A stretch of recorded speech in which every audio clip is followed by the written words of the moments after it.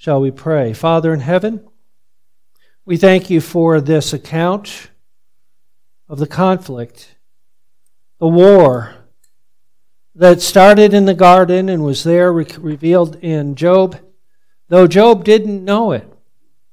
He didn't have the insights that we just read. He didn't know why the things that he was experiencing, the loss of his wealth, the loss of his children, the loss of his health. He did not know why. And yet, for your glory, your glorious purposes, he passed through that valley of the shadow of death. And so we pray that you would enable us also, as we go through the valley of the shadow of death, as we pass through this veil of tears, as we struggle in this warfare that's all around us that we cannot see.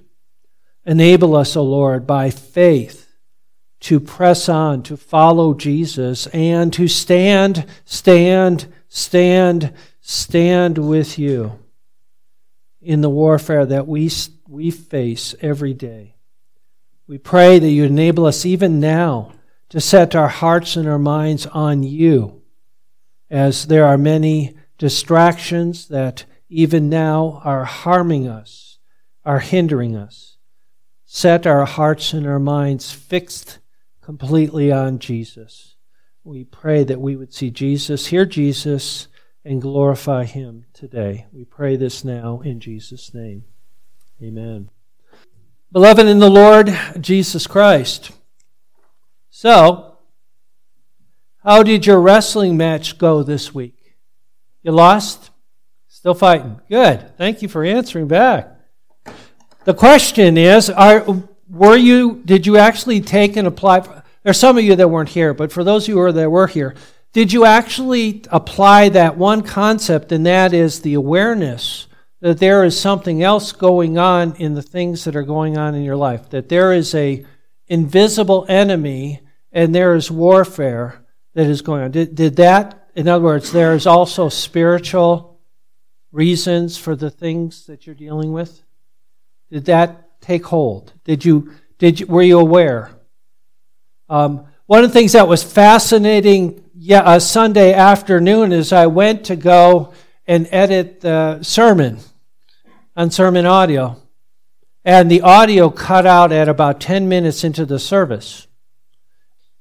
And the recording, because I determined we had no space on the hard drive. So I deleted half of the stuff on the computer, and now it's working, I hope. And it was like, the first response was, spiritual warfare. The devil doesn't want that message about his devices to go out. So then I thought, about 7 or 8 years ago, I preached the same sermon in Los Angeles, and I have all the recordings of all the sermons. And so I thought, I'll just go ahead and pull that one up and help for the people in Weiser that listened to the sermon a week later. And I went to go find them. The sermon before was there, and the sermon after was there, but that particular sermon is gone. And I went, spiritual warfare. Today, this morning, I wanted to grab a book called Screwtape Letters. I know I have a copy of it somewhere in my library. Can't find it. Spiritual warfare. One of the things that I was hoping that you took away last week is that awareness. We wrestle not against flesh and blood, Paul writes here. And let's read that passage. Put on the whole armor of God, that you may be able to stand against the methods, the wiles, the trickery of the devil. For we do not wrestle against flesh and blood, but against principalities, against powers, against the rulers of the darkness of this age, against spiritual hosts of wickedness in heavenly places. We're at war. Are we ignorant of Satan's devices? Now, if you notice, in the bulletin you have the outline, and if you were here last week, you'd be scratching your head saying, wait a second, that looks just like last week. What are you doing, Pastor? Well, what I'm doing is what I was encouraged to do during the Wednesday Bible study by my elder and by those there, and that is, well, I'm not going to let Satan steal that message, so guess what? You're getting it again. Oh no, really? Amen. But what I've experienced before, I've preached the same sermon in two different churches on the same day, and there were two different sermons. So you can test this. This for me I've never done this before, preached the same sermon twice in 2 weeks at the same church. So this is a new experience for me. I came into this pulpit with fear and trepidation. Please be patient with me. With that in mind, let us go ahead and let us look at that main point again.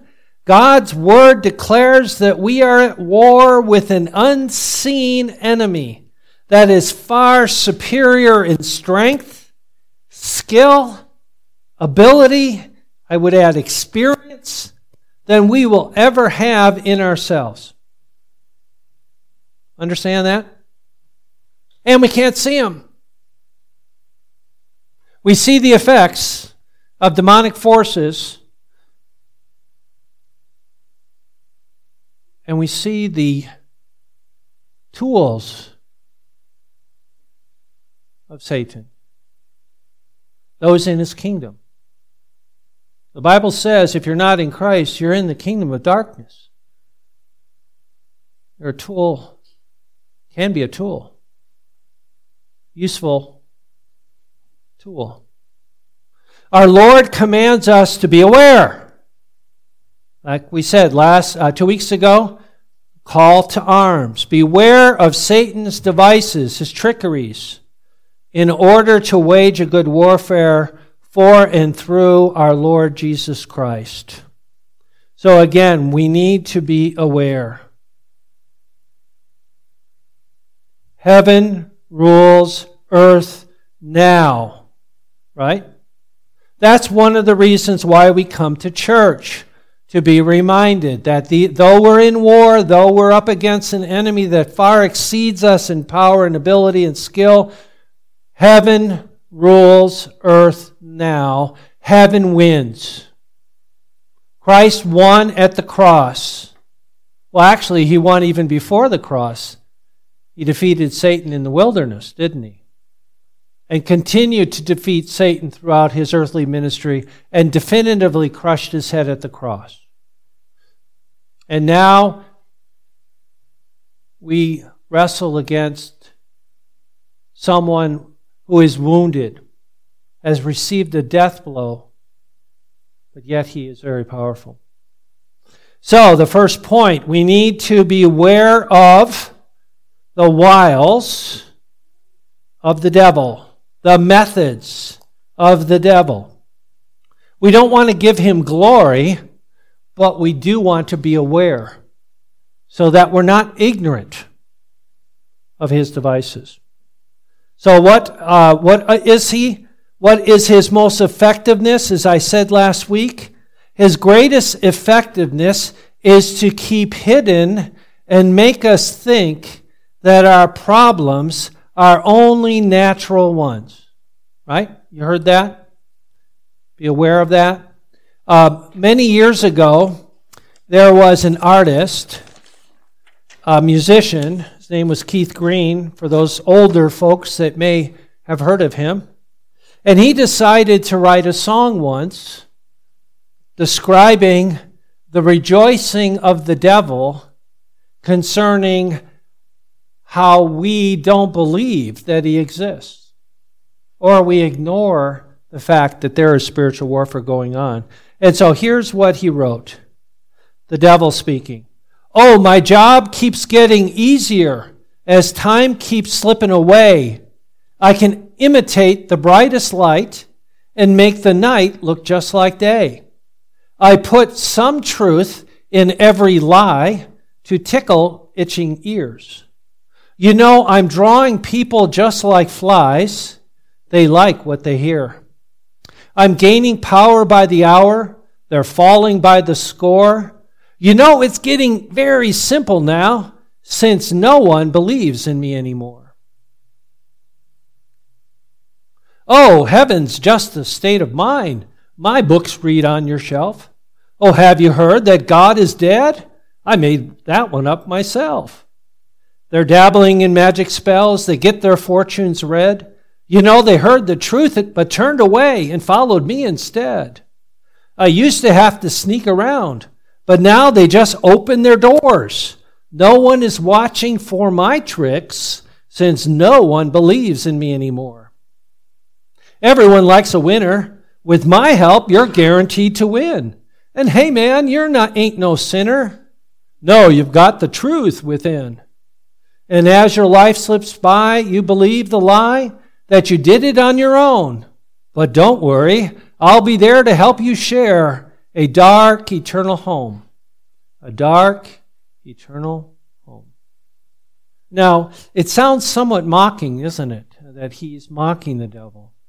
But do you hear, in a sense, that book, the Screwtape Letters that C.S. Lewis wrote? He just summarizes that book, doesn't he, in that song? If we are ignorant of his devices, guess what?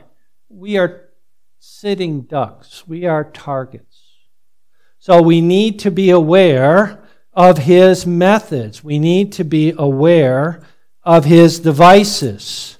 Paul, earlier in chapter 4, verse 14, says that we should no longer be children, tossed to and fro and carried about by every wind of teaching, by the trickery of men, in the cunning craftiness of deceitful plotting. And he's talking about men. In that verse, how much more the devil? Is he a deceitful plotter? Is he a trickster? And the answer is yes. He's the master deceiver.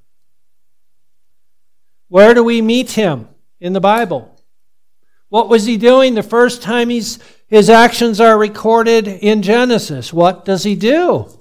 He comes as a serpent. He comes as a speaking animal. That should have been Adam's first clue, shouldn't it? He named the animals. He evaluated them. He should have right there said, wait a second, serpents don't speak. What's going on here? Adam's job was to guard the garden. He failed. And what did the serpent do? What did Satan? Again, I kept reading adversary. Did you notice anybody get annoyed by that in the passage in Job? I translated the word Satan means adversary. So I wanted to make that point. The author is saying Satan is God's adversary and yours. So what does Satan do? What does the serpent do? He starts talking to the woman. He ignores the man who's standing there, I believe, and goes to her. What does he do? Well, according to her and according to the Apostle Paul, he deceives her. He uses methods, devices. How does he start off? He starts off by saying what? Is God fair? Has God indeed said, you shall not eat of every tree of the garden? What is he doing? He's saying God's not fair. There's something wrong with God. He doesn't say it expressly, but he is implying it. And what does she do? She says, oh, no, God said we can eat of every tree of the garden. So she responds, but then she adds, there's something there that catches. She starts to doubt the goodness of God. She adds to the Word of God. Nor shall you touch it, lest you die. So then what does Satan do? He bold-faced lies, the opposite. No, God said you shall surely die. He says you shall not surely die. Quotes God, puts a not in there. Bold-faced lie. And what happens? She falls for it. And so does Adam. Although he was not deceived, he sinned. And the war began. Well, God actually set the war in place, verse 15 of that book, of that chapter. Enmity, Job, between the woman and the serpent.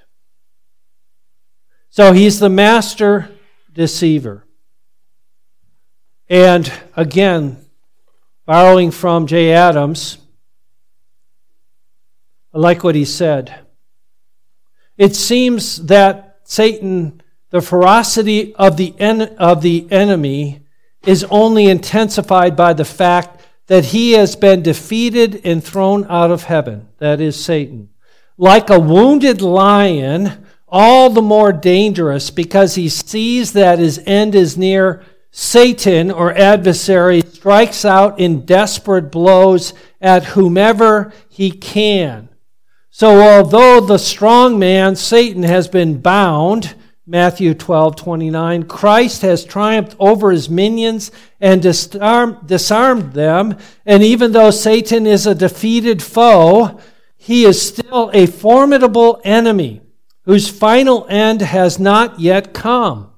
In the period that remains, he has determined that if he cannot defeat the armies of heaven, he will make war on the saints. And he's quoting a bunch of scriptures there. Satan's angry. Satan knows he's going to lose. But instead of giving up and rolling over and playing dead, he fights ferociously. You're aware that a wounded animal is much more dangerous. So is Satan. He goes on to say, Luther said it, his power and craft are great in Mighty Fortress hymn. The devil is by nature more powerful than human beings, and he is too crafty for us to withstand unaided in our debilitated, sinful state. Again, Spurgeon said, he is more cunning than the wisest. How soon he entangled Solomon. He is stronger than the strongest. How fatally he overthrew Samson. Yes, and men after God's own heart, like David, have been led into most grievous sins by his seductions. What did we just do? We just read Psalm 51, didn't we, earlier? We sang Psalm 51. What was the basis of Psalm 51? David's confession concerning his fall, his adultery, his murder, his covering that up for a year. So we are battling someone that outmatches us. We're called to wrestle against a foe that could flatten us in a moment if God was not involved. So we are not ignorant of who we're facing, but yet we're called to do hand-to-hand, close-in combat. We are called to wrestle.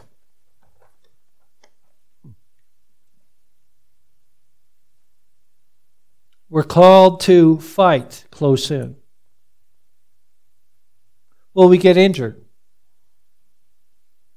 in the process? Hand to hand. Yeah. What are we called to do? To persevere in the faith. Do we have any hope? If the enemy is so powerful, what is our hope? If he can squash us like a bug, do we have any hope?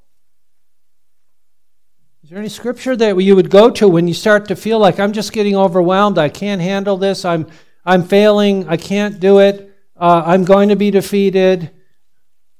There's two that come to mind. One is what? Greater is he that is in you than he that is in the world. Isn't that a comfort to know that God, the Holy Spirit, the all-powerful Holy Spirit, dwells with you? Does that bring comfort when you're being tempted? Oh, I can't handle this. I'm getting overwhelmed. Yeah, but greater is he. God is with me. Jesus said, I never leave you or forsake you. But the one that, again, I find the most fascinating is picking up on the gospel in Genesis. Paul writes, now to him who is able to establish you according to my gospel and the preaching of Jesus Christ, according to the revelation of the mystery kept secret since the world began, but now made manifest, and by the prophetic scriptures made known to all nations, according to the commandment of the everlasting God, for the obedience to the faith. To God alone wise be glory through Jesus Christ forever and ever. Amen. That because of that, he says, and the God of peace will crush Satan under your feet shortly. The grace of our Lord Jesus Christ be with you. Okay. Does that bring comfort? Isn't that an amazing statement? That God will crush Satan under your feet and my feet? He who is far more powerful than we will ever imagine, and yet in and through Christ, we are greater. We can overcome. We can persevere. The victory is won. We're dealing with a mopping up operation. Very painful, tough situation. Again, think about the Marines on some of those islands in the Pacific as they fought across the Pacific. Think of Iwo Jima. How many thousands of Marines died trying to conquer this little spit of land, this little island. We fight a great warfare. And we're not talking about some theoretical thing. Do you understand that? We're talking about reality. I'm not talking about some theological concept. This comes home every day. It's happening right now. Are you aware? Are you aware that right now there's a temptation to not listen to what I'm saying? Focus off on something else, right? The mind taking thought every captive. Take captive every thought to the obedience of Christ. So again, what's the weapons? Where's the warfare? The warfare is earthly, is on earth. But the warfare, according to our text, is to be looked at from a heavenly perspective.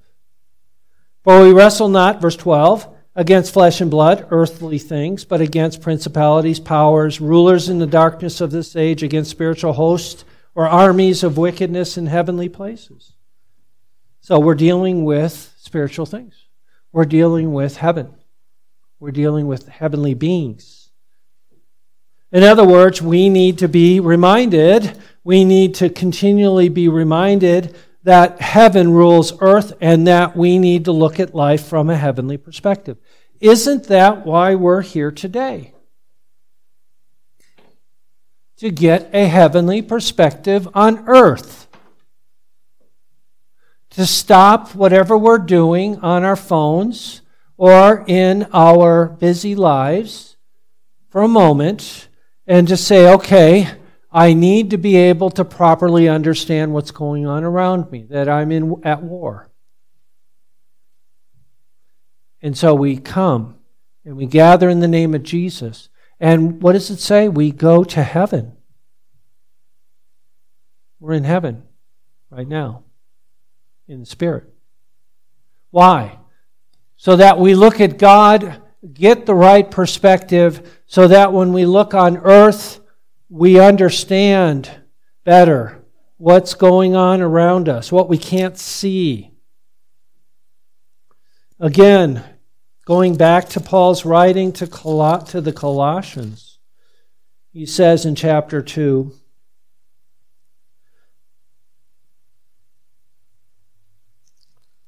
Colossians 2:15.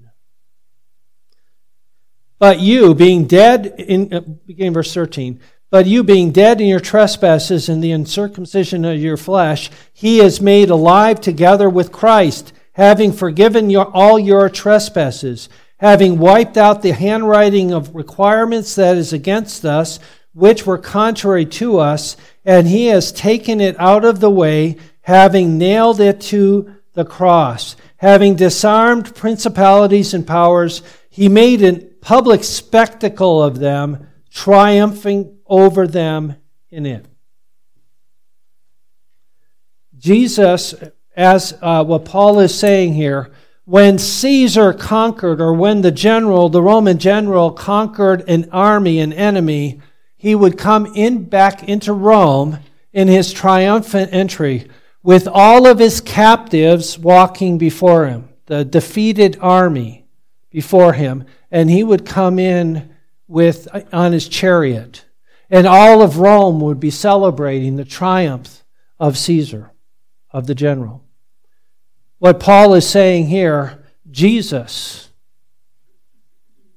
is triumphant. Let me read it again. Having disarmed principalities and powers, he made a public spectacle of them, triumphing over them. But did you notice earlier, he talks about us. One of Satan's tools, one of Satan's jobs is to accuse us. The accuser of the brethren, that's his title. He's the accuser. But if there's nothing to accuse us of, he's speechless, right? If you're an accuser and you go to accuse somebody and there's nothing, you have to make it up, and it falls flat. Well, again, listen to what it says.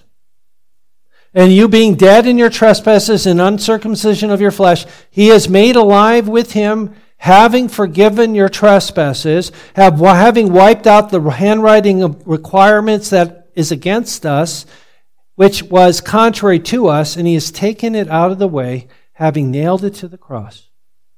There is therefore now no condemnation to them that are in Christ Jesus. What can Satan say to God about you if you're in Christ? Nothing. The accuser of the brethren is cast out. Sure, he can make noise, but do you listen? He can't accuse you before God, but he sure tries to do it in your ear. Oh, you're no good. Oh, you're a failure. Oh, you're a sinner. Oh, you can't do anything. Well, I can probably multiply all the little thoughts that come in your head, right? Especially those of you that have a sensitive spirit. He plays you like a fiddle. Satan does.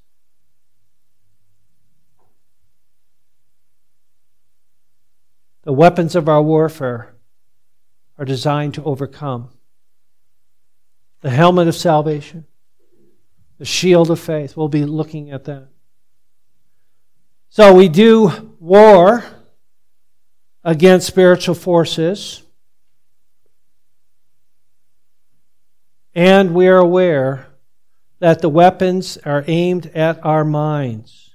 And so Paul says, again, we read it earlier, the weapons of our warfare are not fleshly but powerful, bringing into captivity our thoughts. I don't know about you, but to me that is the greatest difficulty in my sanctification is bringing every thought captive to the obedience of Christ. I've said this before. Have you ever tried to do that? Say, okay, I'm going to just maintain less than 30 seconds. I'm off on some thought. Not necessarily sinful, but just bringing every thought captive. Can I do that? Can you do that? Have you been able to do that? More than maybe a second or two? Have every thought captive? No, it's impossible in my strength. But yet, what does God say? I can do all things. I can bring those thoughts. Yeah, maybe they went off, but let's bring them back. Recenter. So mind warfare. That's his number one focus. Our enemy of our soul. Taking every thought captive. So again, third point, specific tactics. What are these weapons, devices of Satan? Well, number one, when it comes to unbelievers, they are deceived. I'm going to say something, I don't know, rebuke me afterwards if I need to hear it. But in a sense, have you ever heard the phrase, a useful idiot? Unbelievers in Satan's hands are useful. They're fools, the Bible says. Fool says in his heart there is no God. They're useful in his hands. They're his tools. They're deceived. Where does that written? Well, there's a lot of places. The one that I quoted last week, I'll come back to it again. Paul writing to Titus, chapter 3, verse 3.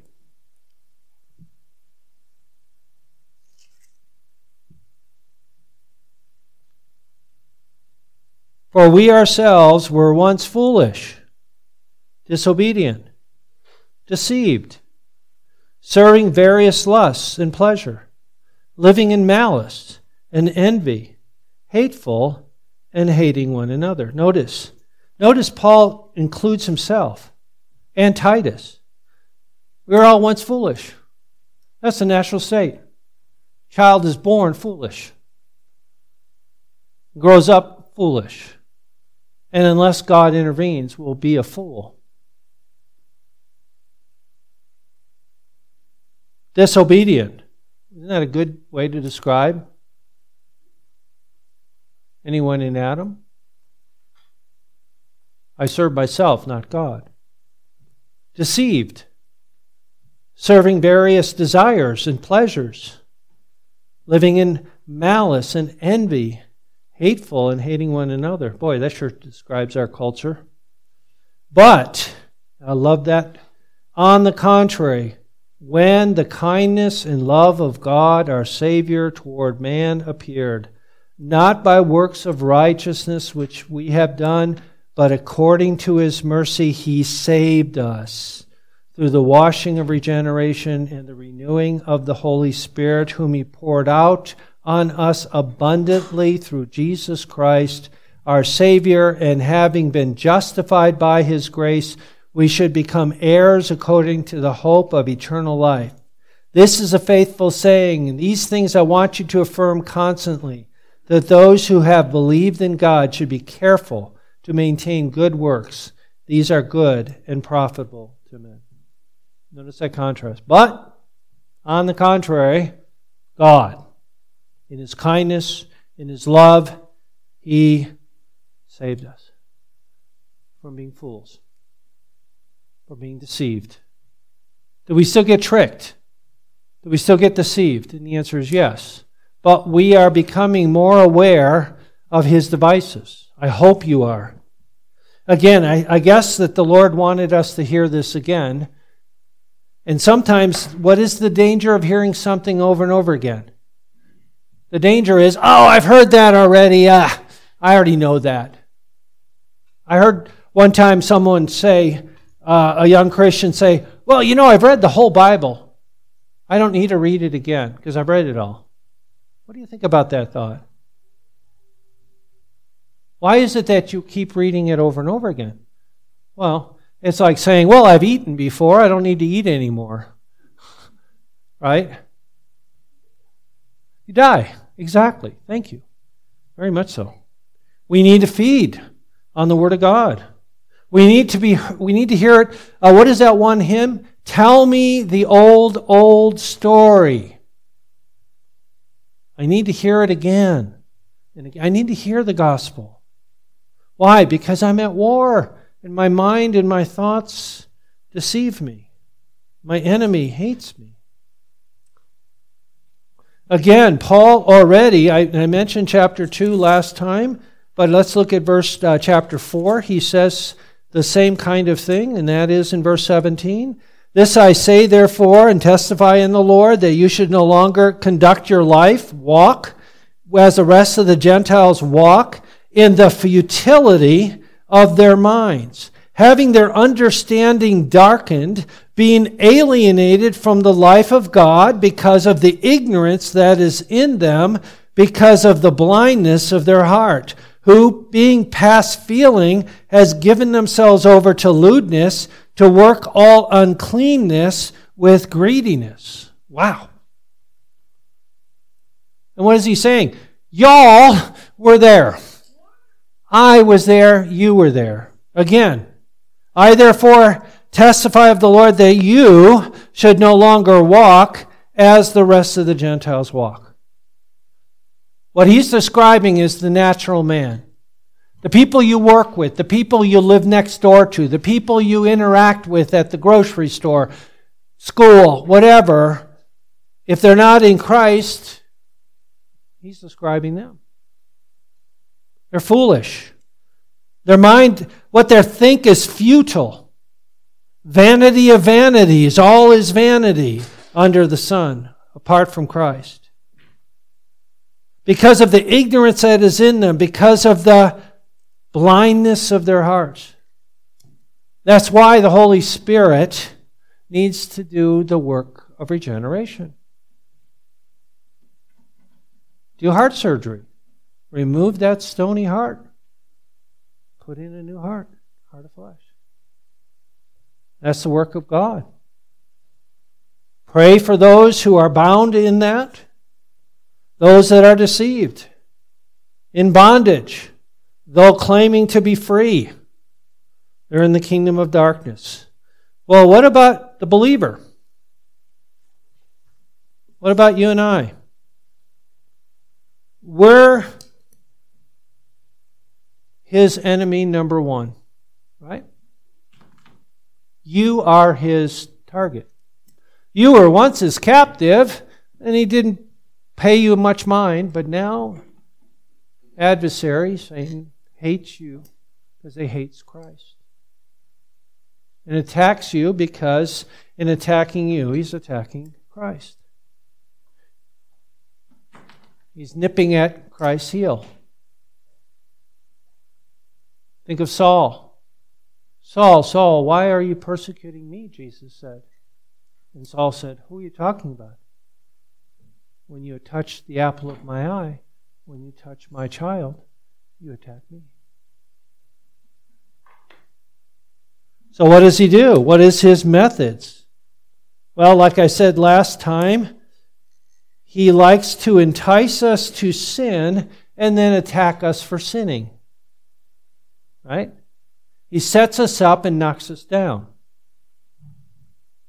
Fiery darts of fear, fiery darts, thoughts, accusations, whatever, and then we sin and then he hammers us. We listen to him. Or we listen to others who are instruments being used, tools in his hands.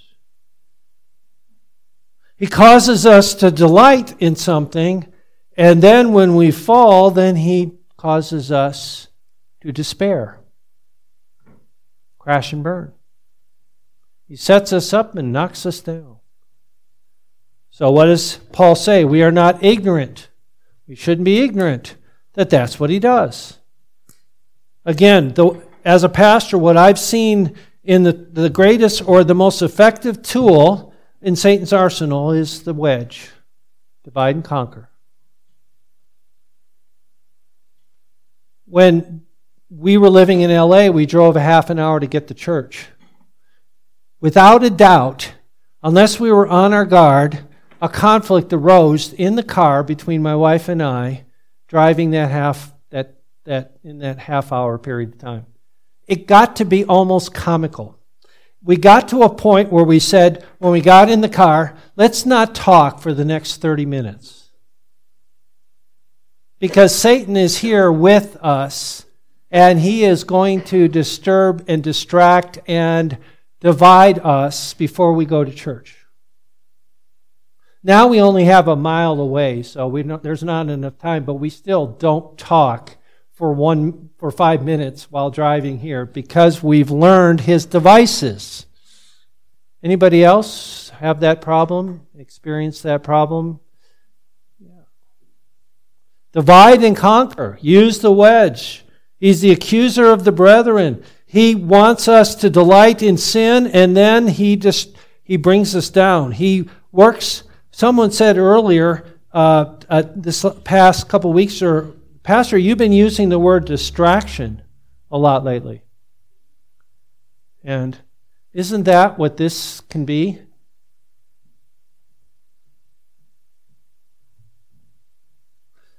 I've been thinking about that conversation. I've got it here going off on my every time, bing, and do I really need to look at my watch every time there's a message? Sometimes it's a very important event going on, and this thing goes off, and I'm distracted. My mind goes somewhere else. We live in a world, we live in a lot of distraction, diversion. So what do? How are we victorious? Hopefully you heard this last week. Number 1, be strong in the Lord and the power of His might. How do you overcome the wicked one? Paul says, even our faith. Right? Trusting in the Lord. Taking up the whole armor of God. Taking up God's Word. Hiding it in our hearts. Applying it to our lives. Going to God in prayer. He's going to be talking about that when we get into the whole armor. The last piece of armor is prayer. I liken prayer to the artillery. Effective tool. Prayer. The Word of God in prayer. Be intimately acquainted with your own heart. I mentioned that one earlier. Do you? How much time do you spend examining yourself? Paul says we're supposed to do that. Do you? Do you know your heart? Do you know where your weaknesses are? We all have weaknesses. Are you aware of your besetting sins? Are you aware of how Satan plays you, tricks you? Looking for Scripture now to shore up that area? Sanctification, right? The work of the Holy Spirit, making us more like Jesus. I mentioned last week this book, The War Within, a biblical strategy for spiritual warfare. I actually found this on the bookshelf over here. I'm going to put it over there. Anyone who want to borrow it, it's a very good book on it. There's another copy of this book, Spiritual Warfare in the Believer's Life, by Charles Spurgeon. That's sitting over there right now. Couple different tools if you want to grab it. Like I said, I'll set that out. Borrow it and return it.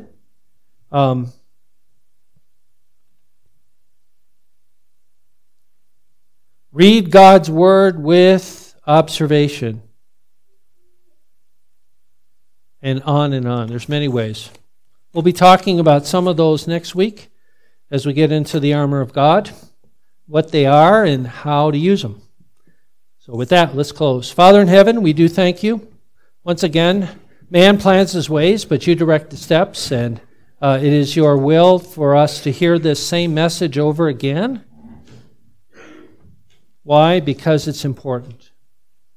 Because we are at war. Yes, you started the war. You will finish the war. You are the victorious one. But yet we're in the midst of it. We're in the trenches. We pray, O Lord, that you would grant us the grace to take up the whole armor of God and to stand, having done all to stand, standing in and with Jesus. We ask for your grace in this endeavor. In Jesus' name, amen.